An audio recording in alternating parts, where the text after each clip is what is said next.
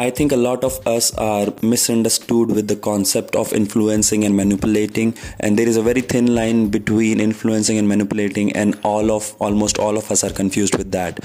So I think we should make things clear that influencing is about belief and manipulation is about facts. Like, influencing is general. If you want to influence someone, like, people would only get influenced with you if they believe in what you believe in, and if you have a just cause. So if you have a good cause, if you have a good intention, if you have a good belief, then people would get influenced with you, no matter if the facts are not supporting, no matter if there is a hazy picture of the future. But if they strongly believe what you believe in, they would get influenced with you and they would want to follow you. So influencing is generally worked, or the psychological works on the gut vibes or the intuition vibes that you have.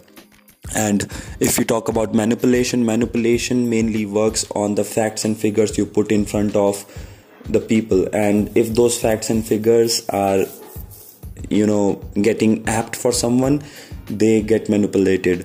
So if just giving a real time example to throw some light on what I really want to say is, if I want money from my mom, and if I put facts and figures that I yesterday got $50 and today I want another $50 because so and so reasons are there. So my mom would analyze those facts and figures, and then they might give you $50 or they might not give you $50, but this process is manipulation.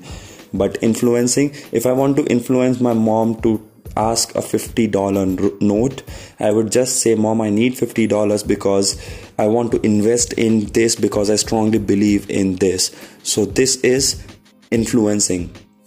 So I think there is a very thin line between influencing and manipulation, and influencing is a long-term game and manipulation is a short-term game when you just want a decision to be followed by someone.